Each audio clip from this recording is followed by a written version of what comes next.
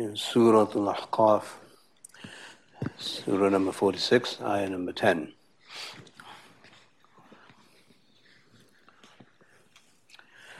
أعوذ بالله من الشيطان الرجيم بسم الله الرحمن الرحيم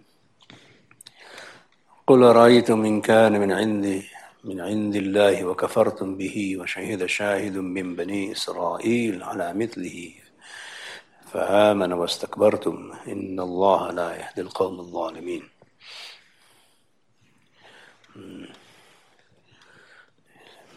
Allah subhanahu wa ta'ala is establishing the means of knowing that human beings, when they want to know something, they have some conventions that they use. History is one convention, and here in this ayah, testimony is another convention, shahada. So say if you feel that this is from Allah and then you deny it, while there is a witness from the Banu Israel that they testify to something similar to this revelation and they believe, amana, the witness believes and you become arrogant, then indeed Allah will not guide those who are unjust. So the injustice here is not believing in the truth and not believing in the testimonies. So in a legal court, testimony is always evidence, and if you don't follow the evidence and you don't agree with the verdict, then you are guilty of injustice. Here, the witness from the Banu Israel is the community of the Banu Israel itself, as this is one of the later surahs of Makkah, going into Medina, where the Jews of Medina, they know about the Quran, they know about the Prophet sallallahu alaihi wasallam. This is a prelude to what the Prophet sallallahu alaihi wasallam will be facing in Medina. And the Quraysh also know about the Jews of Medina, and they also know that they have the Torah, they believe in Musa alayhi salam, etc. So there's a lot of evidence there. In the Quraysh, through the Banu Israel in Medina. Okay, so the Jews of Medina actually testify to the Prophet sallallahu alaihi wasallam and to his revelation. And they know that. Some of them do, at least, and that is enough as a testimony. So now, you have maybe evidence from your history, from your folklore, and from your stories about the Fir'aun, about Nuh alayhi salam, about the Ad and Thamud, and other people whom Allah destroyed. So that is one convention. The other convention is that your contemporary now allies, meaning the Jews and the Banu Israel in Medina, they also testify to the veracity of the Prophet Muhammad sallallahu alaihi wasallam and the validity of the Quran itself. If you deny this, then you are unjust. So here, injustice is not just that you bully somebody or you kill someone. Injustice is also in your inability to appreciate academic, intellectual integrity. So Allah does not guide those people who don't have those values and who don't work on the premise of accepting the truth and so on. So this ayah now shows the Prophet sallallahu alaihi wasallam that the Banu Israel in principle actually do believe, but they will reject his message out of pure jealousy and hasad and so on. وقال الذين كفروا للذين آمنوا لو كان خيرا ما سبقونا إليه فإذا لم يهتدوا به فسيقولون هذا إفك قديم. There's another way that people get around the truth in terms of dismissing the validity and the veracity of the message So they have now a more of a societal standard of evaluating the truth. So they bring in another convention to dismiss the Quran and to dismiss the Prophet sallallahu alaihi wasallam. So those who disbelieve, they say to the believers that had this been good, لو كان خيرا, had this been good, had this messenger been good, ما سبقونا إليه, then these people, meaning the low life, in their opinion, Muslims, would not have now preceded them in this goodness. Meaning whatever goodness there is in society, we own that. And since we don't own what you say you own, that means that it's not good. Okay. So we monopolize goodness. Okay. If this had been good, Islam, the Quran, and the Prophet Muhammad sallallahu alaihi wasallam, then we would have been first in line to accept it, to receive it, to appreciate it, and so on. But since we have not accepted, that means it's not good. This sense of a societal arrogance, the idea of being rulers and people of authority, obviously, this is all based on pride and prestige and societal influence. So when you have societal influence, then you navigate and you engineer whatever it is you want to engineer. So this is what the Quraysh were doing. And this is how they tried to demoralize the Muslims by saying that you are nothing and you own nothing, and whatever you do own is probably nothing because we have not accepted it, and so on. And since they are not guided towards it, they will then say that this is just a fabrication of the old. This is now old, absolute, antiquated, number one. Number two is the fabrication. So they have two contentions there. One is that it's old and it needs to go away because tradition is no good. And on the other side, it's more of an invention if it's new. Old fabrication. So the two things there, they're almost paradoxical. So if it's old, then it can't be a fabrication. And if it's a fabrication, then it can't be old. But somehow they manage to couple the two together and make a contention, an argument by doing that, and bringing the two opposites together. As I said, they really thought about this. It wasn't that they just, on the spur of the moment, they came up with some brilliant, ingenious ideas. They actually conspired, and they had meetings and meetings, and they actually thought about planning tactics and strategies to, defeat the Prophet sallallahu alaihi wasallam and Islam, and that's what they do. And that's what people do here in this country too. They actually meet and strategize, and unfortunately sometimes Muslims are very naive about how, Islam is now totally wrecked by social media. It is planned, it's organized, it's systematic, it is strategic, and so that's how you gain power, and that's how you keep power, and that's how you control, and that's how you manipulate. And so it takes a lot of planning. And Muslims should learn from that type of work ethic. They have work ethic in the evil. We should have work ethic in good. So we need to sit down and think and plan and strategize too. Not just now one spontaneous talk or pep talk or khutbah. And now we know what to do now. It's much more, I think, organized than that. It's not based on pure emotion that we can defeat the enemy and we can spread Islam here in this country and all of that good stuff. Yeah. So we must learn from how they, as the Quran says, وَمَكَرُوا وَمَكَرَ اللَّهُ, that they plan, they strategize, they plot and they scheme.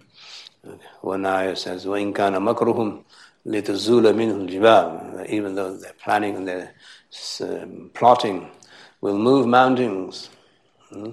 So we need to learn from that, and that we simply can't rely on karamat. This karama will happen, or wait for the Mahdi to come and things will change, and so on. We have to organize ourselves, planning strategically, organizing meetings, conferences, conventions, the way that they do here against us. They actually have yearly seminars on this. While I was in Wichita, I told you the story to some of you before. In the library, I went there, and there was a magazine on the racks which says, the defeat of Islam in America. It was on the racks in open public library. Wichita is the place, as you know, where the interfaith kind of scheme came into being. Interfaith started in Wichita. What I'm saying is that they take time out to do all this. It's not just one sermon that they go to. They spend hours and hours and they learn and all of that. I went to a Catholic conference of bishops here in Chicago, and I went into the room, and every bishop had stacks of books on Islam. Stacks of books on Islam. And we want to defeat kufr by shouting Allahu Akbar. That ain't happening. You understand what I'm saying? You have to organize. You have to spend time. You have to sacrifice your time instead of what I call milking the fat cow all the time. Instead of enjoying life all the time. If you want Islam to survive and succeed, you're going to have to do much more than what they do to destroy Islam. Nothing happens on media, mass media, TV and radio, without them planning. It's contrived, it is organized, it is strategic, and so on. So thinking about this for 5 minutes is not going to cut it. Yeah? So Muslims, when they had power, mashallah, they would do this. They would also think and organize how to spread Islam in other countries, and they did it very systematically, and they were successful. Likewise, today we have to get away from the community kind of emotion that we always want everybody involved in the same thing. No, this has to be a group of people who are now dedicated to this, that they can do this only if they have knowledge and if they're organized and so on. So this is the same with the Quraysh, that they would sit and talk and meet and organize and plot and scheme. So these contentions that the Quran brings forward is the result of their spending time doing this, them sacrificing whatever they need to sacrifice in order to bring these ideas into the forefront, because they knew if Islam succeeded, their power would diminish. In fact, it would go away. They knew that. So they needed to hang on to all of this, and in order to do that, they did what they did. But again, the point is that Muslims need to spend and dedicate time, sacrifice something in order to do this. And if, God forbid, something happens to the Muslim community and then a person in high school becomes Christian and we go out and demonstrate, that's not what you want to do. You want to dedicate time to make sure that that doesn't happen. It's planned. I hope I'm getting the message across that you can tell other people. It's organized and it's done with intent. It doesn't happen overnight, and they know the power of Islam. And so, alhamdulillah, we still have freedom of religion here. Allah keep it this way, inshallah, forever. As long as we have that and the freedom of expression, then we can do whatever we think we need to do in order to not just survive, but excel, inshallah. And so on. So when you read these ayat, the underlying seerah needs to be now brought forward. That they actually, how did they come up with this phrase, ifkun qadīm? The one is a fabrication and the other is old. That makes no sense.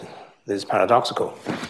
But they brought it together to show the Prophet ﷺ, they also know Arabic, and they also know how to articulate, and they also know how to relate to reality, and so on and so forth. But this is what we would need to understand, how the Quraysh entered into this field of debate and so on. So they were debating, and they are smart people too. They're articulating their feelings and emotions and their ideas in the pristine Arabic that they had. And then obviously they were no match for the Quran and the Prophet ﷺ, but they still made sure that they did this so that the Prophet ﷺ wouldn't have a hard time. ومن قبله كتاب موسى إماما ورحمة وهذا كتاب مصدق لسانا عربيا لينذر الذين ظلموا وبشرى للمحسنين. And here Allah subhanahu wa ta'ala responds to all of that, that even before this Quran, there was the book of Musa alayhi salam, which you also know about from the Jews, from your friends out there in Yathrib. You know that they believe in the book called the Torah, which they believe is a heavenly book, and it's a book that's revealed to Musa alayhi salam. So that should also tell you that this is not a fabrication, even though it is old. Meaning this has happened in history before the Quran, that Allah speaks to people, Allah reveals now His word to people, meaning the prophets, and this is no different. It's from the same being. This book of Musa was an imam, a leader, a guide. Since the imam is the guide, that everybody follows, the Quran calls the Torah an imam, that they all followed, and they did. The Jews did follow the Torah, at least most of them. And not only that, it is also a rahmah, a means of guidance, a means of eternal bliss and salvation, and so on. This is how we see Allah subhanahu wa ta'ala describing the previous revelation. وَهَذَا كِتَابٌ مُصَدِّقٌ. And this book here, meaning this revelation, the Quran, is a musaddiq. The word musaddiq, we must appreciate in terms of accepting the truth for the truth. So we see the truth wherever it is as the truth, and we don't deny the truth. Okay. So one of the primary functions of the Quran and of the Prophet ﷺ as the last messenger is to confirm the truth of all the other prophets before him, which in itself is exemplary. That I'm not here to deny the truth of anyone else who came before me. I'm going to confirm the truth. So we confirm the revelation that came before the revelation to the Prophet ﷺ, and we confirm the truth that is now revealed to those prophets ﷺ. We are here to confirm the sidq and the truth. We are not here to deny. So we don't have denial in us. We don't reject anything that is true.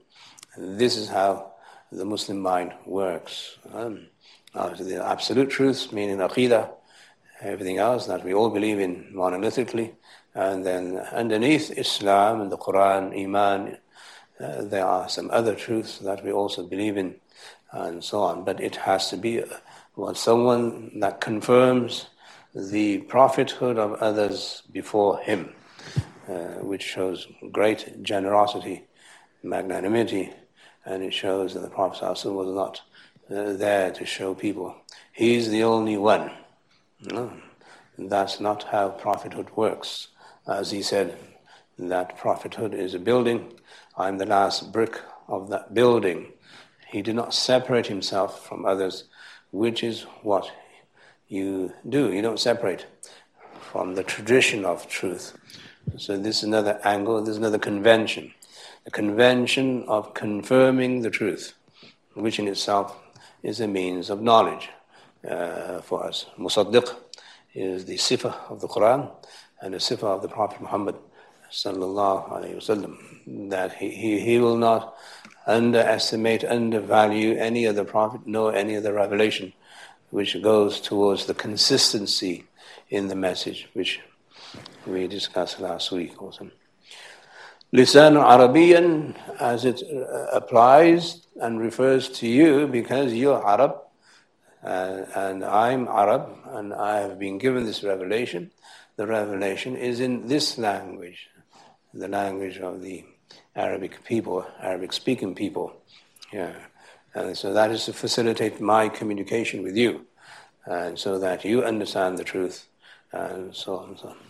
There are other reasons why the Arabic is chosen, which you may know and not know. You may read and discuss later, inshallah. لِيُنذِرَ الَّذِينَ ظَلَمُوا وَبُشْرَى لِلْمُحْسِنِينَ. So there are two functions of every Nabi. One is tabshir, and the other is indhar. So every Nabi comes with bashara, and every Nabi comes with indhar. So he will give glad tidings, and he will give warnings. Glad tidings for those who do good deeds, and those who believe, etc. And then the warnings for those who don't follow the revelation.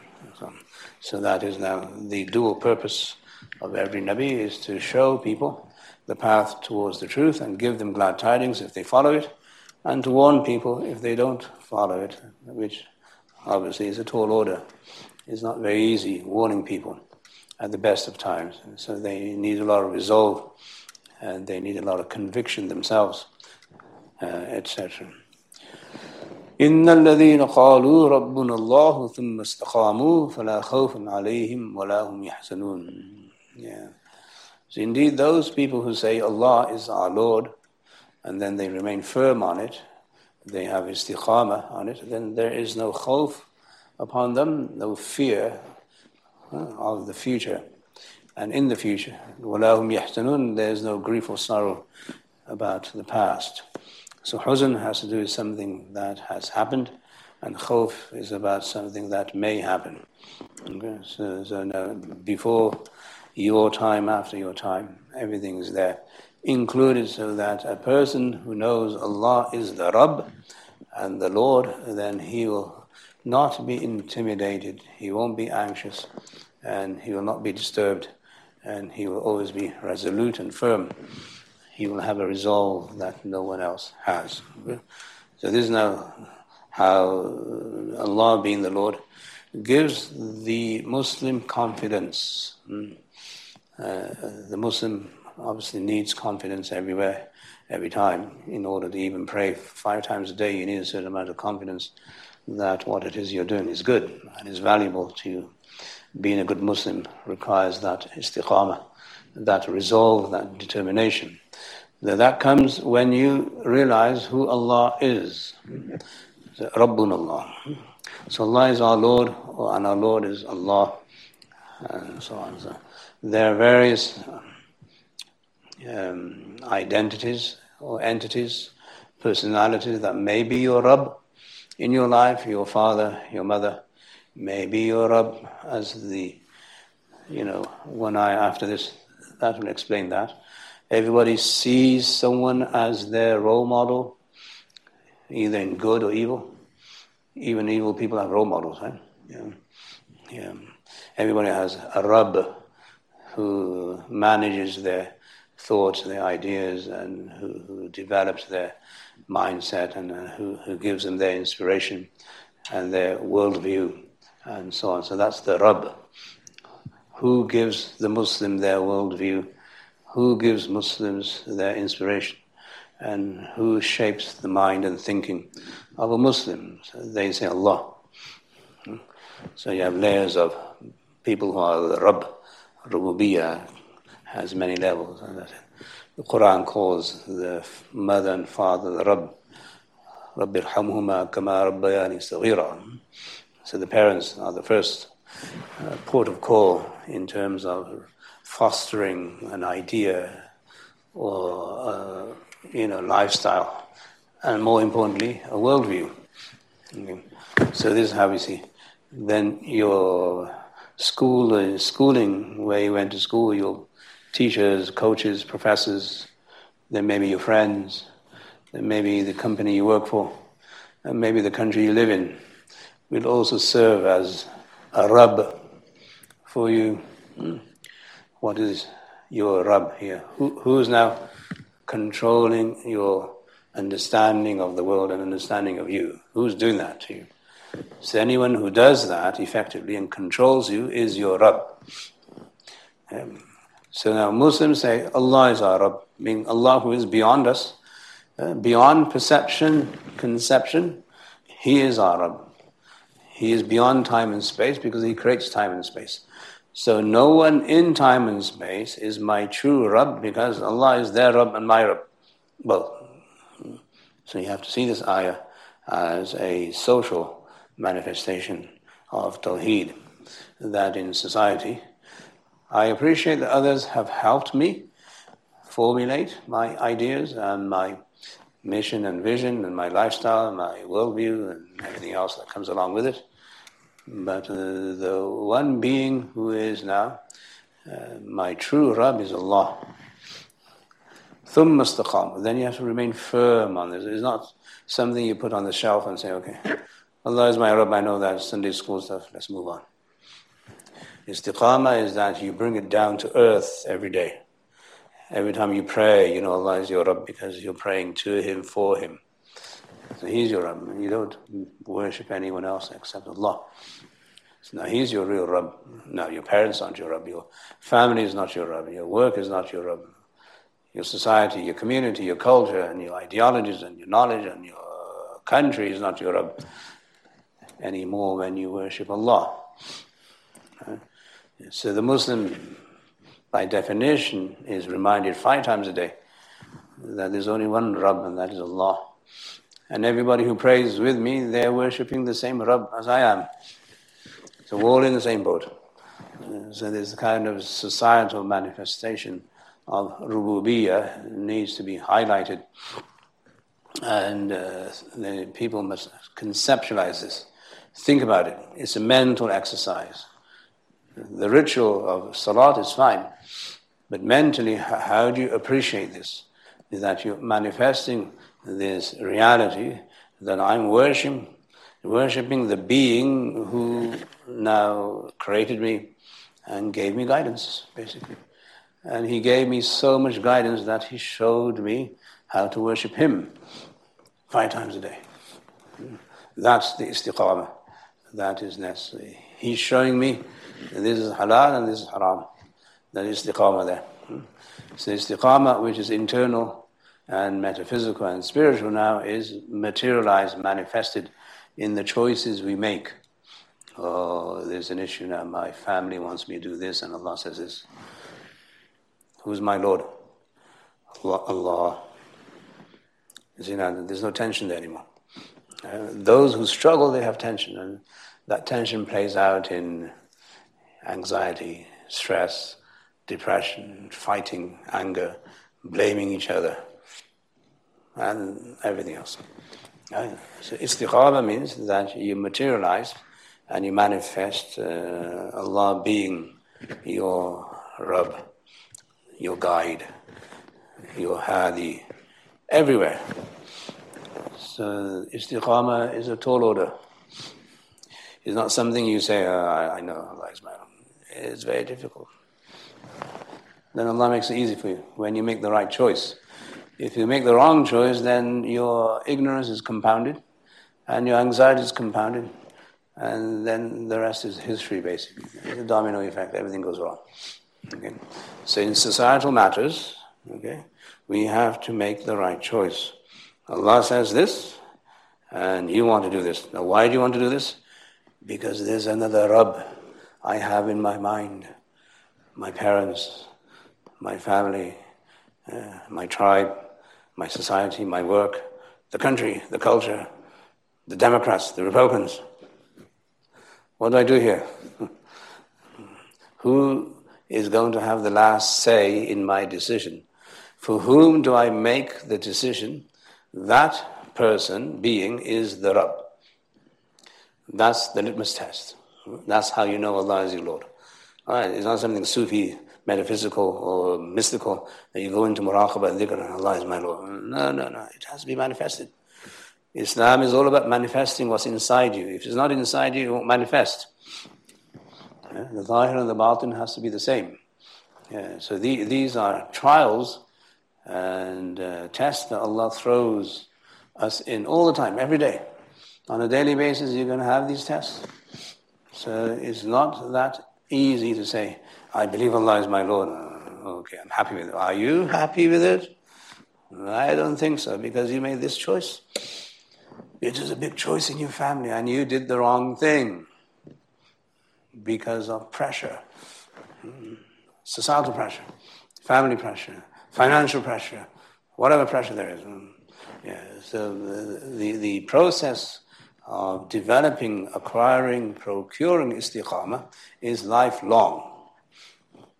It doesn't stop anyway. It continues all the time, whether you're a student, whether you're an employee, employer, whether you're the president of a country, whether you're a janitor. It doesn't matter who you are.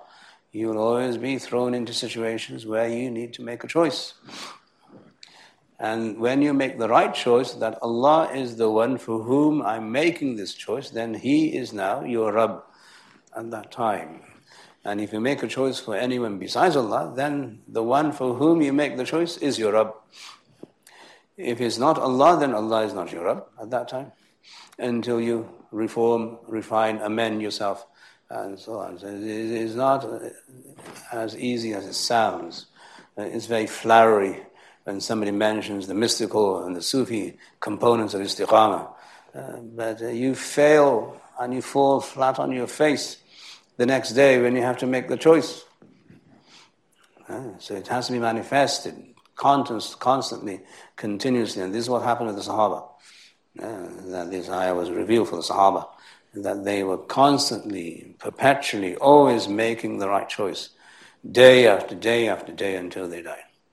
That's istiqāmah. That's why we make tawbah every day and seek Allah's forgiveness for the choices we made. And we seek to reform ourselves all the time. Correcting ourselves all the time is part of the process. It's a lifelong process. Just as you need to eat and sleep every day, you need to do this every day. It won't stop because you went for Hajj and Umrah. I did my Hajj and Umrah, I'm free now. It won't stop because you did Taraweeh or because you did Tahajjud. It won't stop because you did a huge favor to somebody. It doesn't stop. It's until you die. Because when you die, you're going to make the right choice. Allah is my Lord. Right? So when you have istiqāmah, then this bashara comes to you when you die. As we mentioned in the Surah Hamim Sajda. إِنَّ الَّذِينَ قَالُوا رَبُّنَا اللَّهُ ثُمَّ اسْتَقَامُوا تَتَنَزَّلُ عَلَيْهِمُ الْمَلَائِكَةُ. Then at time of death, when your Rabb is Allah, then angels will descend upon you. أَلَّا تَخَافُوا وَلَا تَحْزَنُوا وَأَبْشِرُوا بِالْجَنَّةِ الَّتِي كُنْتُمْ تُوعَدُونَ. Then the angels will announce that you have no fear and you have no grief, and you are now going to be given glad tidings of the Jannah that has been promised to you. So we have to be, I think, a bit more serious about some of these words that we throw out all the time, and so on. So it's more about making the right choice than anything else. It's about appreciating Allah is my Rabb. If you want, lack of a better word, my mentor, my guide, my life coach, everything else that we use now in this society. So Allah is there to help you and guide you make the right choice all the time. Then you need to seek Allah's fadl, and you need to seek Allah's madad for this. That Allah help me make the right choice. Allah help me make you my Lord. You make you my Rabb, and so on. Then it comes to you through Allah's fadl, not because of your actions. Allah's fadl has to accompany you in every choice you make.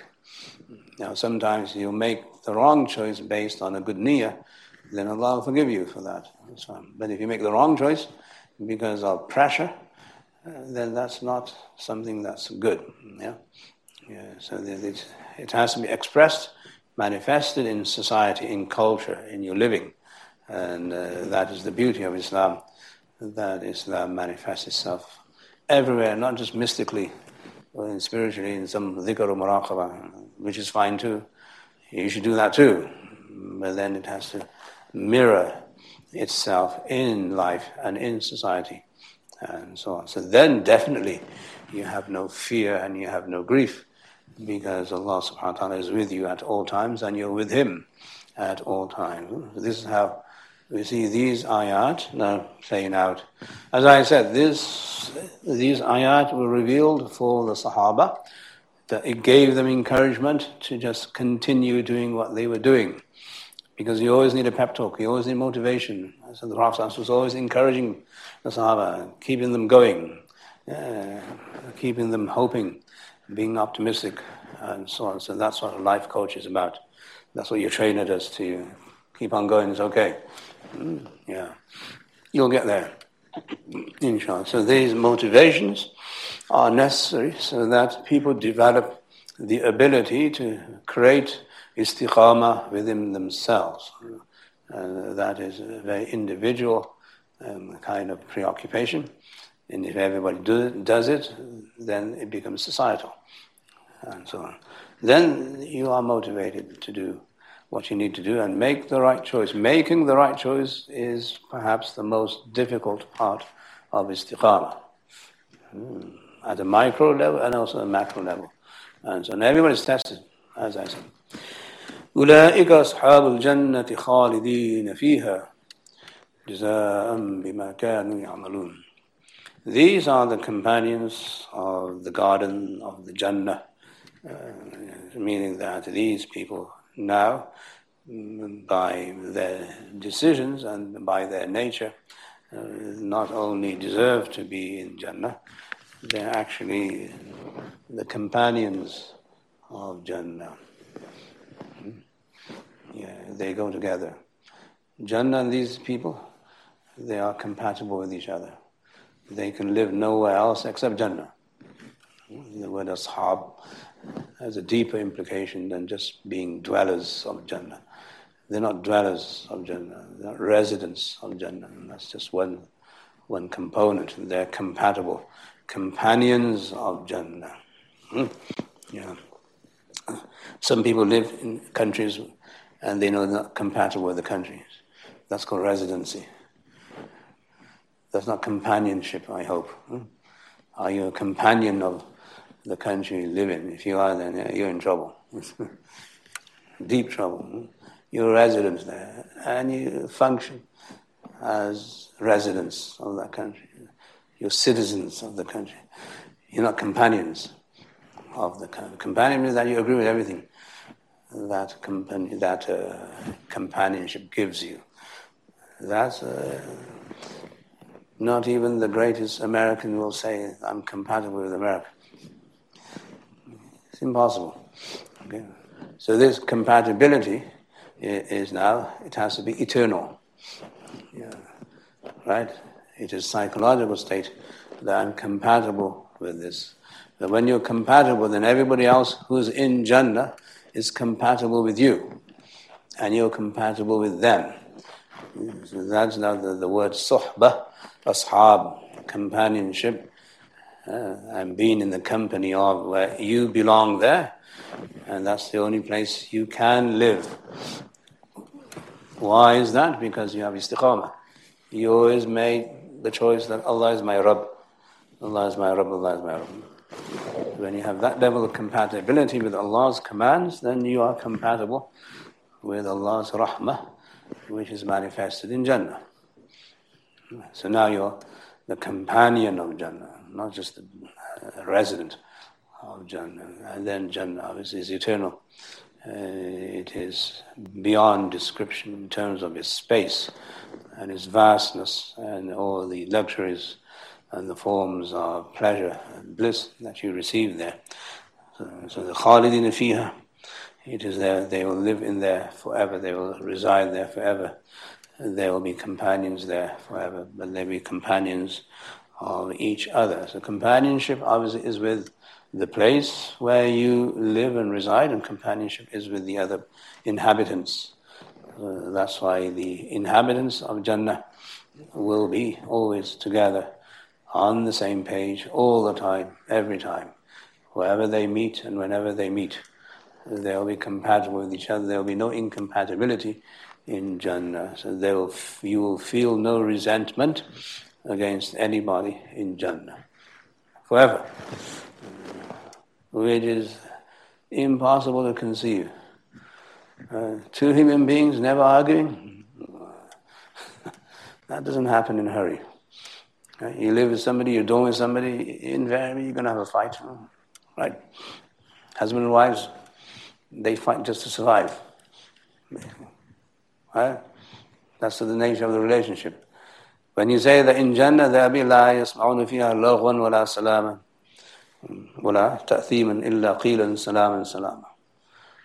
That they'll hear no kind of harmful words from anyone, except they'll be in a state of continuous peace, salam. To create that kind of place of abode, there has to be a miracle. Only Allah can do that. Yeah. So now everybody in this world wants to be lovey-dovey, hunky-dory and good to each other, nice. Muslims must be nice to each other, which never happens. But in Jannah it will actually happen. You'll be not only okay with each other, you'll be happy that you're there and that other person's there too. There'll be no pride, no jealousy, no anger, no, what do you call it, any kind of issue with anybody in Jannah. Because they're all on the same page. They have Allah as their Lord. So even in Jannah, everybody who is in Jannah will know Allah is their Lord. Even there. Who is your Lord in Jannah? It's not you. It's Allah. So even there, the rubūbiyyah will manifest itself all the time. And the reason why you're there is because He allows you to be there. And so on. جَزَاءً بِمَا كَانُوا يَعْمَلُونَ. This is a direct result, compensation for whatever it is that they do, what they used to do, and so on. Meaning the effect of istiqāmah is that you will be eligible to enter Jannah, in that sense. So there's a cause and effect of everything. There's an effect of istiqāmah. The effect of istiqāmah is that you will live in paradise forever.